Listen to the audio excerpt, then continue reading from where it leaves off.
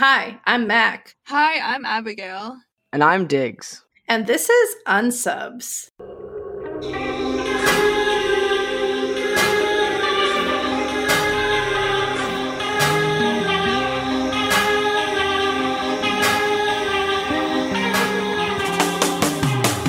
This is the podcast where we recap, rate, and review all 324 goddamn episodes of Criminal Minds. Today we've got a little treat, and again, it's not just a disorganized I killer. fucked this up. Yes, it's a very organized killer. We are doing a 2-part episode. I think we'll probably be releasing both episodes at the same time because this is The Fisher King Part 1 and Part 2 begins with Season 2, but I think we're going to drop them both today for your listening pleasure. And before we do our fact of the day, we'll do our disclaimer. We are not in any way associated with the television show Criminal Minds. However, we sure would like to be. And today we have a guest. Guest, do you want to introduce yourself? Sure. Hi, I'm Diggs. I'm one of the hosts of the Genre Blind podcast, and I'm Abigail's boyfriend. Yay. Yay. Is it the man, the myth, the legend. The legend. I feel like I've mentioned you too many times on this podcast.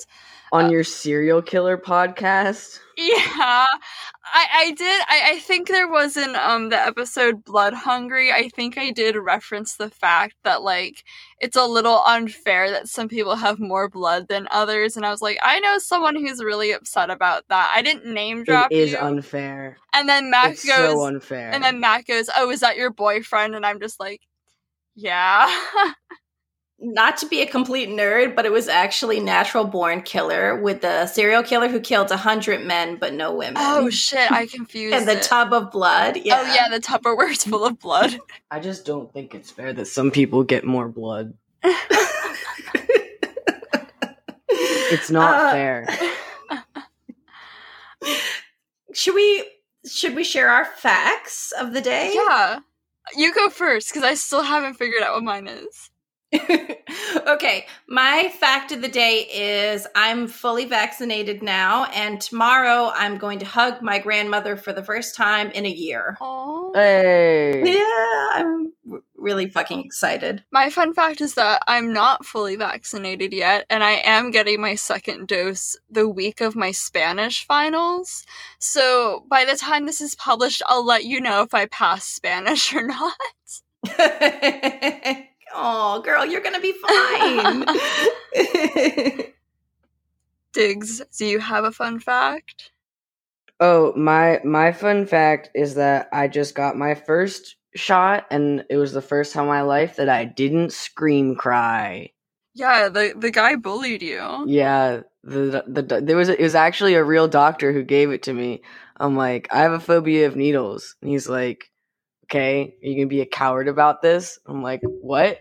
And he's like, roll up your sleeve and turn your head. And I'm like, and he's like, I'm gonna count to 5 and then give it to you. I'm like, that's not true. You are gonna count to 5 and give it to me early. And he's like, probably. And then just did that. Oh shit. Oh gosh. This is our podcast about vaccines. Abby, do you want to start the recap? Once again, Abby is going to do the recap. Every time there's a guest, Abby's in charge. So much authority. Okay. So much authority. Don't cock it up. I won't cock it up, but I will say that, like, again, keep a tally, take a shot every time I say convoluted. I always want to say Kingfisher. Okay, this is The Fisher King Part 1. So we open with some wildly ominous music. We see a man's hand touching a sleeping or dead, it's undetermined at the moment, woman's hair, and we only see his hands. Also, I don't know why the fuck I'm coming in with also. I just wanted to note that there was a Fisher cat. Get it? Fisher King, Fisher cat. Fisher cat call within 2 seconds of this episode beginning. That's the like, it doesn't sound like what it is, but they're like these like cat like looking things that are terrifying and will kill you. So first there was the call, and then mixed into the ominous music there was a little bit of the and I was like, oh shit, we're really going this hard, and it hasn't even been 60 seconds. Yep. So we cut to the BAU, and all of them are getting ready to take their vacation time.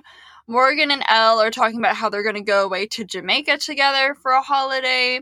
Morgan is encouraging Reed to come with them, but that doesn't happen, and Reed seems like very salty about it. And Hotch is finally spending some time with his wife and, brand new bebe. And Gideon is like wildly sprightly. He's like, do not call me. You all deserve a vacation.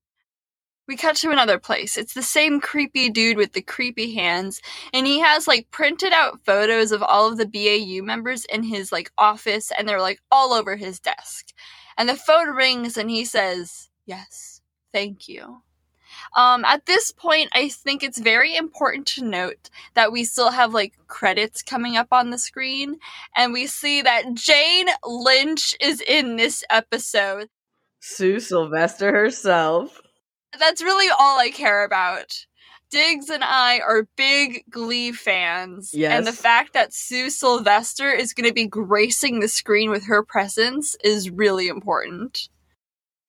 So then we cut to Jamaica, and we see Elle and Morgan relaxing on the beach, living their best life. I'm quite envious. And Morgan's friend, I think his name is Jeff, is like kind of hitting on Elle, and like Morgan is undressing all the women with his eyes, and they're having a grand old time. Can I say something about Morgan in this scene?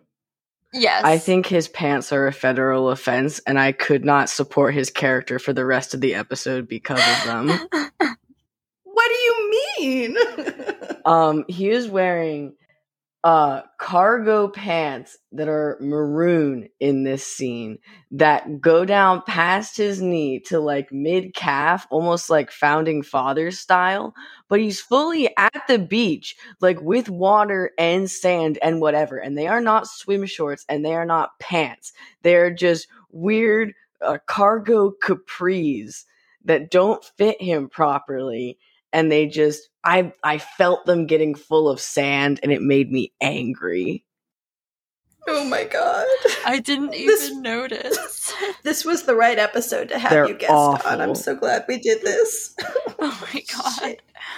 Alright. We cut to Hotch, who is cleaning in the garage and like actually spending quality time with his wife. He's also actually laughing too, so I was saying that Jacob Dawes from episode 14 would be like fucking thrilled. So then we cut to what I think is like the most like cinematic masterpiece of this entire episode arc, which is Gideon cutting a mean onion, and he's grooving and cooking in the kitchen, and then I realized that he's making pasta, and I was like, Gideon, Mandy, thank you. It's a wonderful moment. My comment was, this scene had such a visceral sexual energy to it. I've never been more, it was a fucking turn on, and I don't know how anyone in their right mind could watch that scene and not be like, slipping off the couch, you know what I mean? And it's also like, it's not just like box pasta that you throw in. He's like going the extra step. Like, this is an elaborate dinner moment. Next, we see Garcia, who is still at work for some reason. Does she not get a vacation? And she's playing a like medieval video game. JJ joins her, and Garcia is telling JJ about how she has a crush on the guy that she's playing this, like, Camelot game with, and how he's always attentive, and, like, you can already just know this is going to be important later on, because why else would they spend so much time on this? So one might even say this is functioning as foreshadowing. Alright, and then we cut to Jane fucking Lynch, finally. And so she is playing Spencer Reed's mother, and she is in a sanitarium, and Goobs is clearly like very uncomfortable and ends up not talking to his mom, and he leaves saying he'll come back the next day. He also dropped off a Marjorie Kemp book, which, Abigail, you will find this interesting. She was born in Kingsland. Fuck Kingsland. I just thought you should know that she was born in Kingsland. She's like a Christian mystic, and like one of the first like written autobiographies, like probably like the first recorded.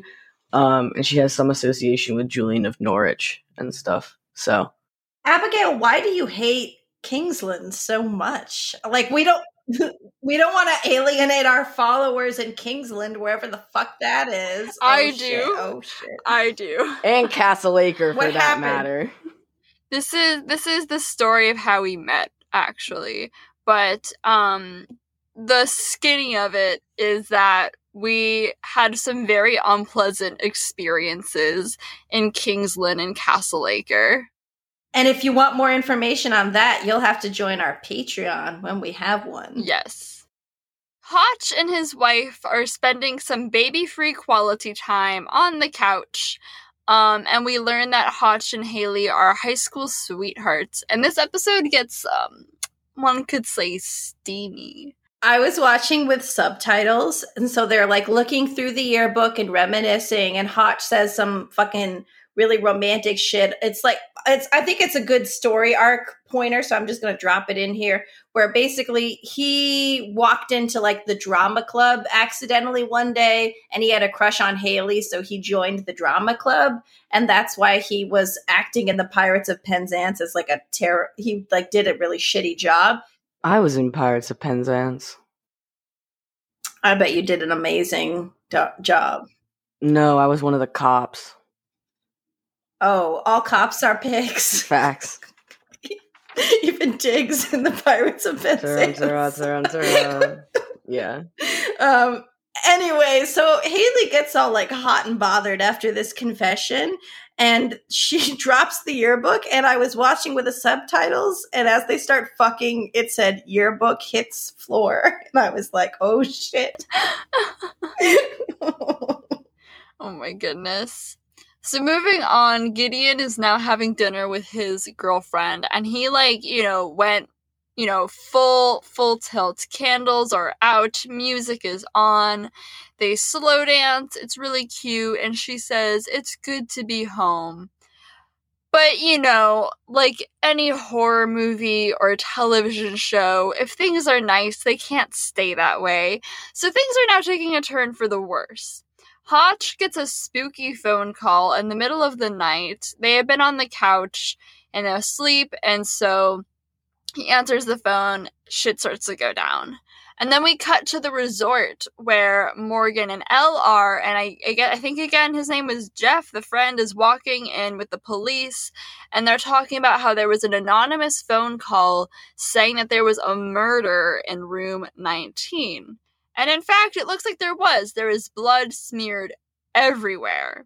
Next. So we see Garcia, her game suddenly ends and all of her screens are saying no work, all play. So suggesting and showing that all of her stuff has been hacked, and it's very stressful and overwhelming. And then rapid fire, we see Gideon also getting a phone call during his romantic evening, and on his security camera, he sees a van coming towards his home.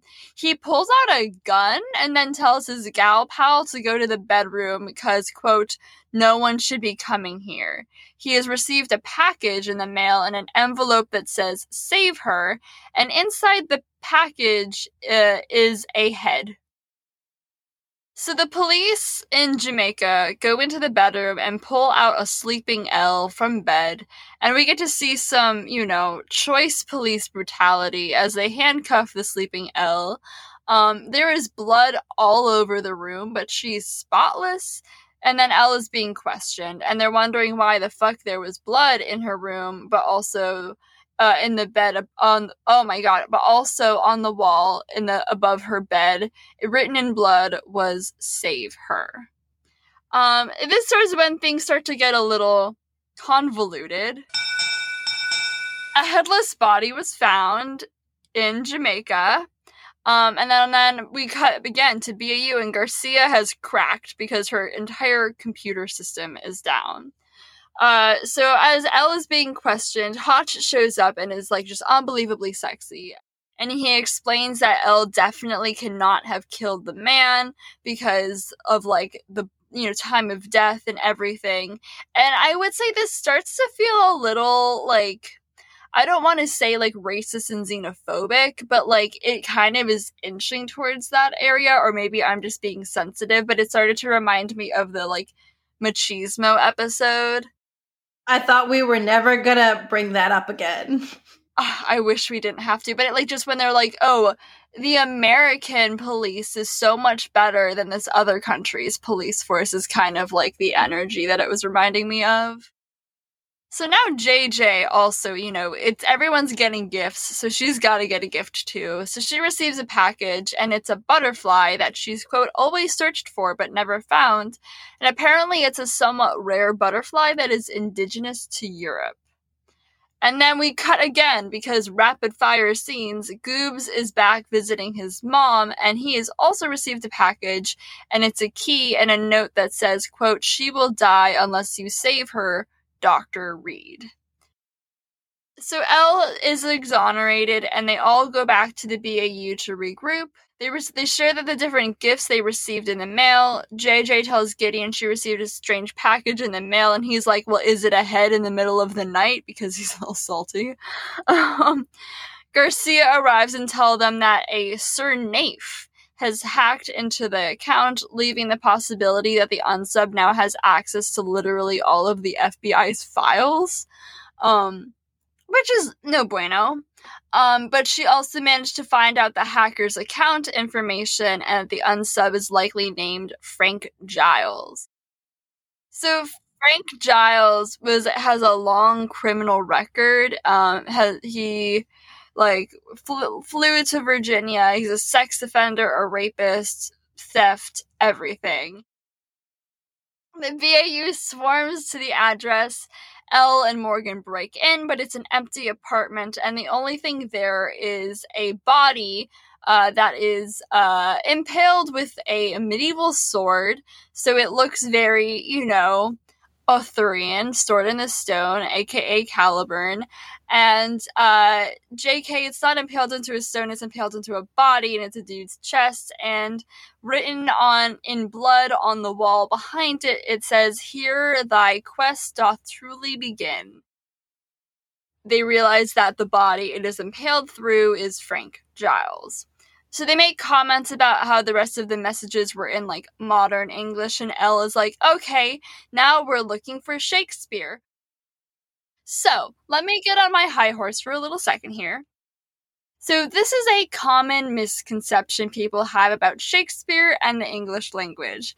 Shakespeare, and all of his plays and these messages is actually written in modern English, but it's early modern English, not Old English like Elle and the BAU is saying. Old English is like Beowulf. So saying thy in doth is not Old English, that is early modern English, okay? That's how Sue sees it.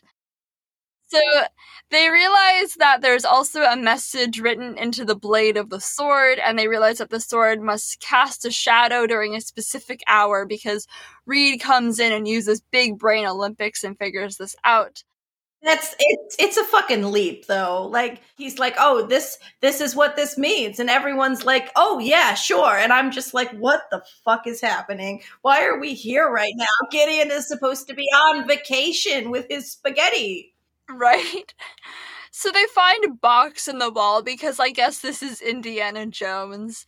But it's locked, and they realize that Reed already has the key to open the box, and it's a fucking music box, and it's playing Schubert. And there's another note, and under the lid is a second compartment that has a lock of hair and a CD/DVD. It's a DVD. So they go back to the BAU and they watch the DVD, and the unsub tells them, "You're on a quest to save a beautiful girl," but he has some rules for this quest. So the rules are that only the members of the BAU team may participate in this quest, and the quest must be completed in the proper way. And he says they'll be receiving a clue soon, and then it cuts out and there's static. But why would there be static if it's filmed on a DVD? But then Hotch's wife and baby come to the BAU, and she has a letter for Hotch, and it was delivered to Haley at the door of their home. The message is on a piece of paper, and the piece of paper is has all these numbers written all over it. And this is probably my favorite line in the episode. Reed says, "I think it's a coded message of some sort." No shit! No shit, it's a coded message of some sort. It's so hysterical because they take out a whiteboard and they write it all out, and they're all like, what could this be? And Goobs comes in like, it's a coded message. And everyone's like, oh my gosh, he cracked the case. And it's like, you guys are the fucking FBI. Like, you were the fucking behavioral analysis unit at Quantico, Virginia. And you just cracked the fucking Zodiac killer the other episode. So I don't know what's going on with this. Yeah. So he thinks to break the code, each set of numbers is referring to a specific book and page number and line number and words. But in order to do that, it must be from a very specific book and specific edition. They also confirm that the hair from the music box belonged to a girl named Rebecca Bryant, who has been missing for 2 years. So for some reason, Gideon decides to not follow the rules that the unsub gave them and to do a press conference. And again, they don't explain why they think this is a good idea. So they just do it, like an idiot. And so they show a composite sketch of the man who delivered the package to Haley. And this is the only profile we get in the entire freaking episode, which is the suspect is a guy who is white and probably around 25 years of age. We see the unsub watching the press conference, and he's all, "Oh, no, I'm sorry, Rebecca." Wait, you gotta do it in the raspy voice that he's got. I can try. "Oh, no, I'm sorry, Rebecca. I need to go out again." He wishes he was Jigsaw. He does! He really does. So, this is the last few minutes of the episode. Elle is on the verge of passing out after having not slept for 36 hours, being due to being arrested in Jamaica. And so Hotch insists she go home and sleep. So a random BAU intern or whatever, his name is Anderson, drives her home on Hotch's orders. So Elle is home, and she has some nice window seats, and she immediately falls asleep in the window seat. Yes, windows open. Windows open. Super safe. Unfortunately, the unsub is in her house, and he points a gun at her, and the episode ends with the gun being fired, and then blackout. And that's the fucking plot of Fisher King Part 1. Why the fuck did they let her go home alone? Why the fuck did she leave a window open in her home?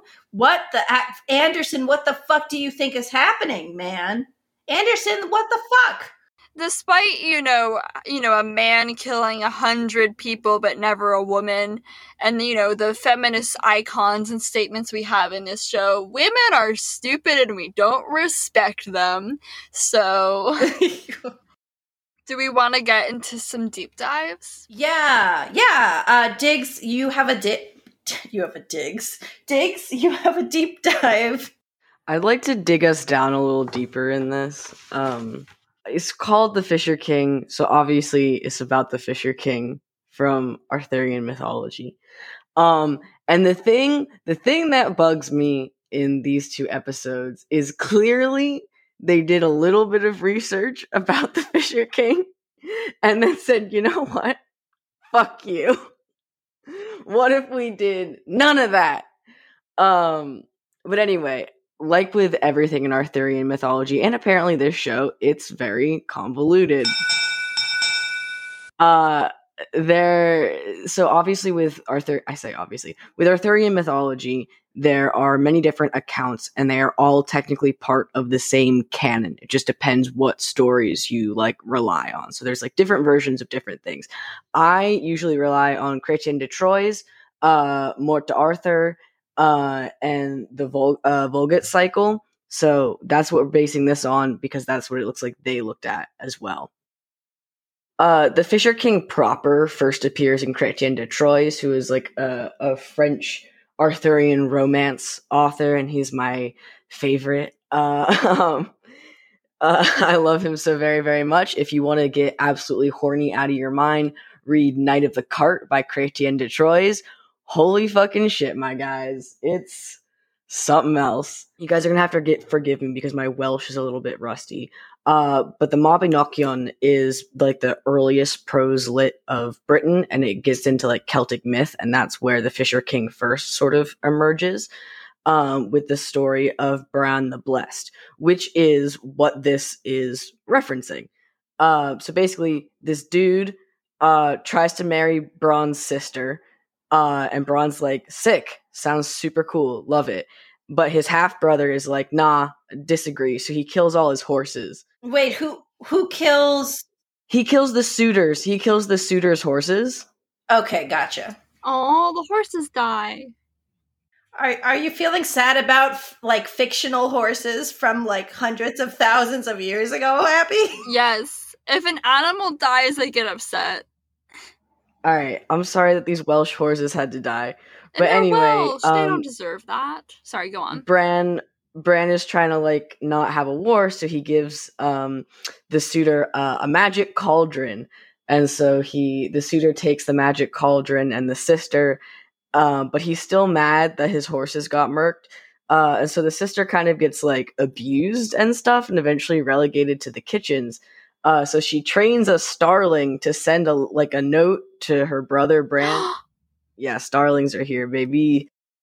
Wait, why did we get so excited about starlings? I don't want to take a huge detour, but basically this one dude was like, I love birds and I love Shakespeare, so I'm going to bring all the birds that Shakespeare's ever referenced from England to the US. So he got a bunch of starlings and was on a plane coming back to the US, but then there was like a plane accident. So it kind of crashed and all the starlings got let loose into the wild. So now they're an invasive species in America. My word. Starlings. So, yeah, so I love starlings. Sorry, go on, Diggs. So anyway, Bronn, being a good brother sometimes, shows up with his whole army and is like, all right, we're gonna fight and I'm gonna save my sister. But unfortunately, he had given the suitor the magic cauldron that lets you bring people back to life, and so they're fighting his like undead like knights and stuff. And so because he needs to make up for the fact that he caused this in the first place, the half brother pretends to be dead, so he gets put into the cauldron and destroys it from the inside, ending all of like the undead things and then dying himself. And basically only a few people survive, and Bronn's kind of like on his deathbed, and he asks his sister to like have his head chopped off so they can take his head back like home and like bury it and stuff. And so they do, and his severed head keeps talking. And then they go on like an 80-year long like mystical dream quest where they like forget that a war just happened. It's not important. But eventually they go to London, and in London they bury his head facing France, where the Tower of London would eventually be, to ward off invasions. And the cauldron from this story is also in Culhwch and Olwen. Again, my Welsh is so rusty. Where Arthur and his crew try and find the cauldron. This is usually thought of as like the origin of like where the Fisher King myth comes from. And so very clearly this is being referenced in this episode, what with our severed head and stuff. That's what the head is. which isn't the first Arthurian reference. The first Arthurian reference is actually Reed leaving the sanitarium. That's the first one.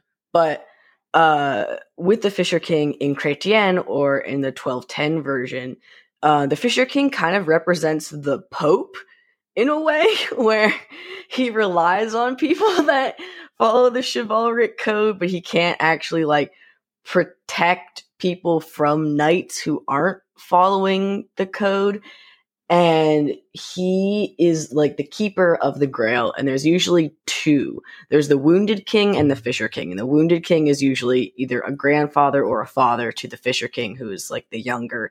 But they both have a very severe injury, usually referred to as a thigh injury, because, you know, it's emasculating to say his dick is fucked up, but that's really what it is. His dick is fucked up and he can't really stand that well.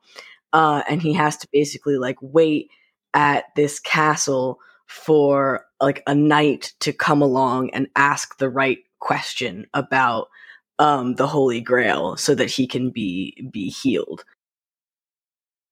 As the keeper of the Grail, you are meant to like pass the Grail on down your like lineage to like keep it safe. But because he tried to, you know, have sex with the wrong woman that the Grail didn't designate, his dick is fucked.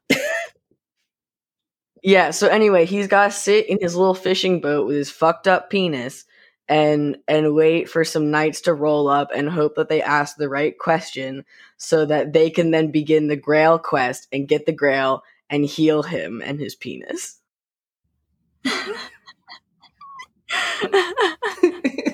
Oh shit. I don't know. I don't know how to fucking transition, so I'm just gonna like do it. Transitions are for better podcasters than us. So I did a little true life crime comparison. When I was checking out the Criminal Minds wiki, they did recommend some serial killers that I guess this was based off of. But I just didn't think it was similar enough, so I went with the case of Brian Wells.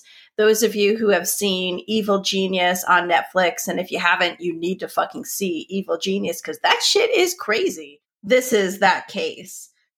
Brian Douglas Wells was an American pizza delivery man who was murdered during a complex plot involving a bank robbery, scavenger hunt, yes, a scavenger hunt, and a homemade explosive device near his hometown in Erie, Pennsylvania, August 28th, 2003. Following an attempt to rob a PNC bank, and while surrounded by police, Wells was murdered when an explosive collar locked to his neck detonated. It is known as the collar bomb or pizza bomber case, and the incident was shown on live television because news crews were broadcasting the whole thing. So back to Brian Wells. He worked as a pizza delivery driver at Mamma Mia Pizzeria. Mamma Mia. Wait. We have an authentic Italian. Oh yes. I'm not doing it. Damn it. Come on, Diggs. Do it for the podcast. It's offensive. Oh my God.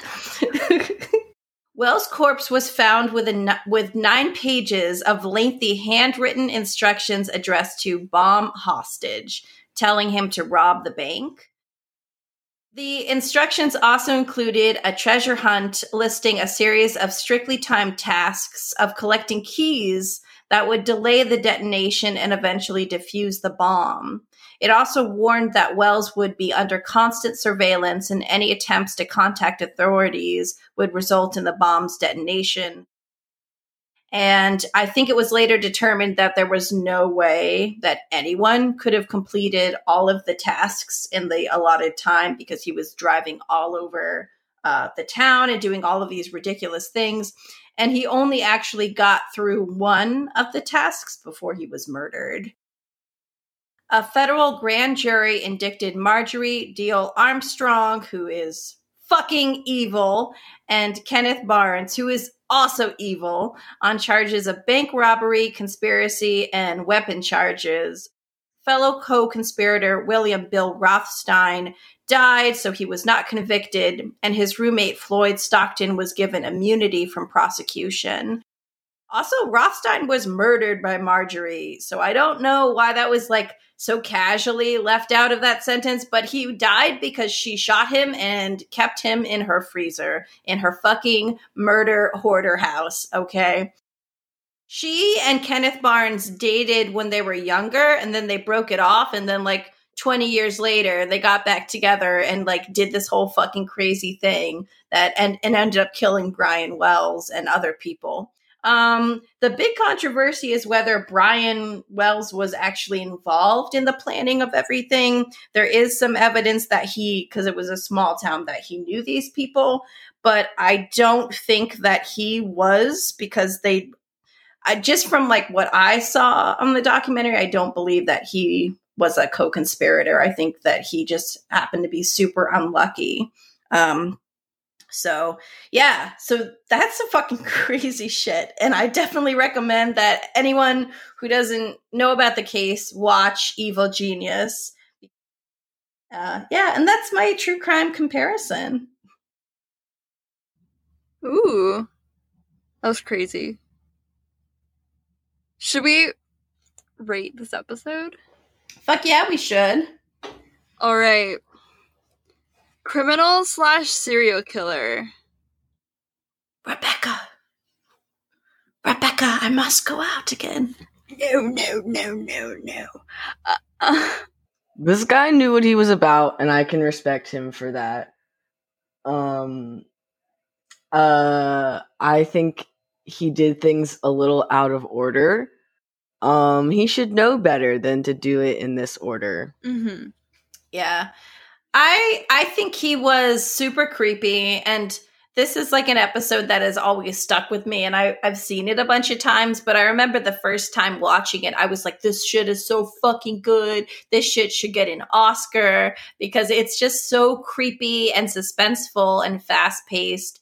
And I think that just in terms of his criminality, like, it's scary. Like, you don't know what the fuck's gonna happen. Yeah, the way that, like, when they were like, how does he know everything? I'd say a high score, like, I don't know, 17, 18. How do you feel about that, Diggs? I'm cool with that. I like this guy's style. Let's do an 18. Alright, character development / character arcs. We've never seen an episode that focuses on, like, character development for each character, each member of the BAU. It's always been, like, a more, like, Reed-centric or Hotch-centric, like, kind of episode. I think we should probably give it a 20, because I don't think we've ever given character development a 20, and I think that this stands out in that respect. Okay, I'm good with a 20. Okay. Forensics and context. We didn't get, like, any. I feel like there was so much stuff that they could have, like, looked at beyond just, like, oh, like a white guy in whatever age group. Is there not, like, oh, who would buy a medieval replica sword and also play online video game? And, like, I feel like there's a lot more that can go into who this fella is. Even right off the top. Agreed. I think I'm sorry. You're gonna be out here playing like an RPG game set in like Camelot and have someone whose anagram name, or like they're not anagram name, but like their name is like Sir Keith, and you are part of like a behavioral unit, and you don't like look at that and be like, what? And you goddamn Caliburn, or when they were like, it looks like a coded message. But also, like, you know, go off boomer unsub, like, knowing how to play video games like this. But, like, also, what must those, like, conversations between him and Garcia have been like? Can you imagine? Well, if you'd like a good example, read Night of the Card by Chrétien de Troyes. Oh my god. Oh my god. Okay. All right. Well, throw out a number for us, Diggs. Yeah. 4. 4. Nice. 4? Okay. Script writing. I enjoyed the episode. It kept me interested, but also, bro, what the fuck? Yeah, the dialogue was whack. It's no the fox. I'll give you that. It's not the fox. I think it did a good job of balancing everyone and not spending like too much time where it didn't need to be. The dialogue was a little whack, but I have no idea what it's like normally, so I feel like I don't get to weigh in on this one. I feel like the pacing was really good. Yeah. I would say maybe like a 15. Okay. I'm good with that. Background characters. Fucking Anderson. Anderson. Motherfucker. Apparently he's like, I've seen most of this show, but apparently he comes back and he's like in it constantly. And I'm like, what the fuck? But fucking Anderson, man. I'm gonna just say 5 because there weren't really many background characters at all. I don't think we should like take negative points off of this. 10. Yeah. All right, so that gives us to a grand total of, let me add this up, 67.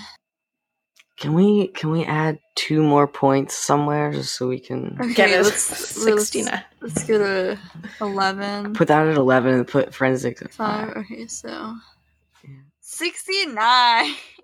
After some deliberations, I've decided that lots of people buy medieval swords. Oh my goodness. Okay.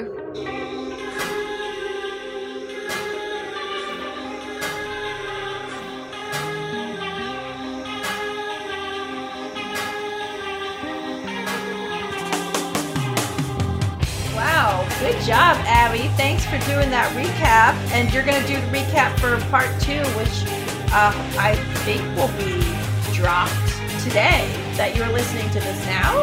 Baboon. So please follow us on the socials at Unsubs Podcast everywhere. Buy our fucking merch. No one's bought our merch except me. I buy our merch. I drew some of the merch. Oh yeah, Diggs drew the merch. Some of it. I drew the lead. Yeah, Team Leash. Just follow yournewapartment.tumblr.com if you want more of me. And yeah. And you can follow me with my solo podcast, Between Stage and Screen. That's on all of your favorite streaming services, as well as the Instagram account for that, which is Between Stage and Screen Podcast. Thanks, thank you so much for joining us. And where can everyone find and listen to you? You can find me on both Instagram and TikTok at MomentumForSafe, and you can also listen to my podcast, Genre Blind, anywhere fine podcasts are sold, and you can follow us on Instagram at Genre Blind Podcast. We will link everything in the show notes. All right, bitch. Now go listen to episode 2 or part 2.